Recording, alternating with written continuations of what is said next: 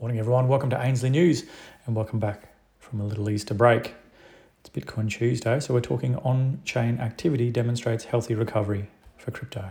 The Bitcoin market traded lower this week, coming off an opening high of $47,102 and slipping to a low of $42,183. This market weakness follows a relatively modest priced breakout from the multi-month consolidation range that's been established since mid-January. A powerful set of tools for tracking the cyclical nature of Bitcoin cycles is on-chain activity, broadly described as the utilization of block space via active participants, sending transactions and settling values. Metrics that describe this include active addresses, entities, transaction counts, mempool congestion, and fees paid. The number of active entities remains within the bear market channel that's been established over the last 6 years. That said, the current active entity count of 296,000 per day is at the upper end of this channel, and a sustained expansion higher would be constructive. Despite this, we're still seeing persistent user growth. Transaction counts are relatively low, currently around 225,000 transactions per day, which is similar in magnitude to during the 2019 bear market. What is interesting to see is that over the longer-term macros timescale, both of these on-chain activity metrics continue to climb, even during bear market trends. This signals a persistent growth in hodler use space. Hodlers are those investors who are relatively price insensitive and are active Bitcoin users and accumulators irrespective of market conditions. This is a great sign of maturing markets, a market with less violent drops, favouring drawn-out and complex bottoming batters like what we're experiencing right now.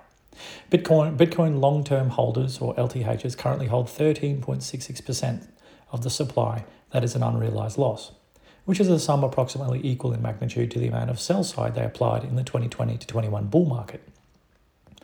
Long-term holder coins are the least likely to be spent and sold on a statistical basis, and it can be seen in 2018 and March 2020 that they have held through much deeper losses in the past. The proportion of LTH coins held at a loss reached over 35% of supply in the previous bear market cycles, which is 2.5 more relative coin volume than we have in the current market. Short-term holders own far fewer coins compared to long-term holders. However, this cohort has seen a marked jump in profitability. As the market rallied out of the consolidation range, new accumulators that acquired coins between $33,000 and $42,000 have returned to an unrealised profit, showing that investors saw value in that price range. This is a positive development compared to the recent market lows on the 22nd of Jan, where 100% of all short-term holder coins were at a loss. Improving investor profitability, especially in this more price-sensitive short-term holder cohort, tends to lower the probability of panic-driven sell-side pressure. The Bitcoin market has pulled back this week after a breakout from the multi-month consolidation ranges. Prices have thus far struggled to find much sustained upside momentum, and there are indications of a modest volume of profit-taking by investors, especially across on-chain activity metrics like transaction counts and active users. The recovery has thus far been relatively slow and continues to suggest that Bitcoin is a hodler-dominated market, with few new investors flowing in. That said, network profitability has improved, indicating significant reaccumulation took place since January. The aggregate profitability of the network remains in a far healthier position compared to prior bear cycles. The market has opted for slow and complex bottoming patterns. Use it to your advantage. And that's news for today, everyone. Thanks for joining.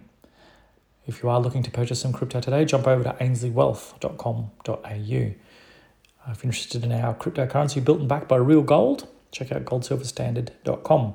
We've also got some new NFT information in there for those that are interested. And if you're still after the physical stuff, which is totally fine, jump over to ainsleyBullion.com.au. That's gold, silver, and platinum. Enjoy your Tuesday, everyone. We'll catch you tomorrow for more news.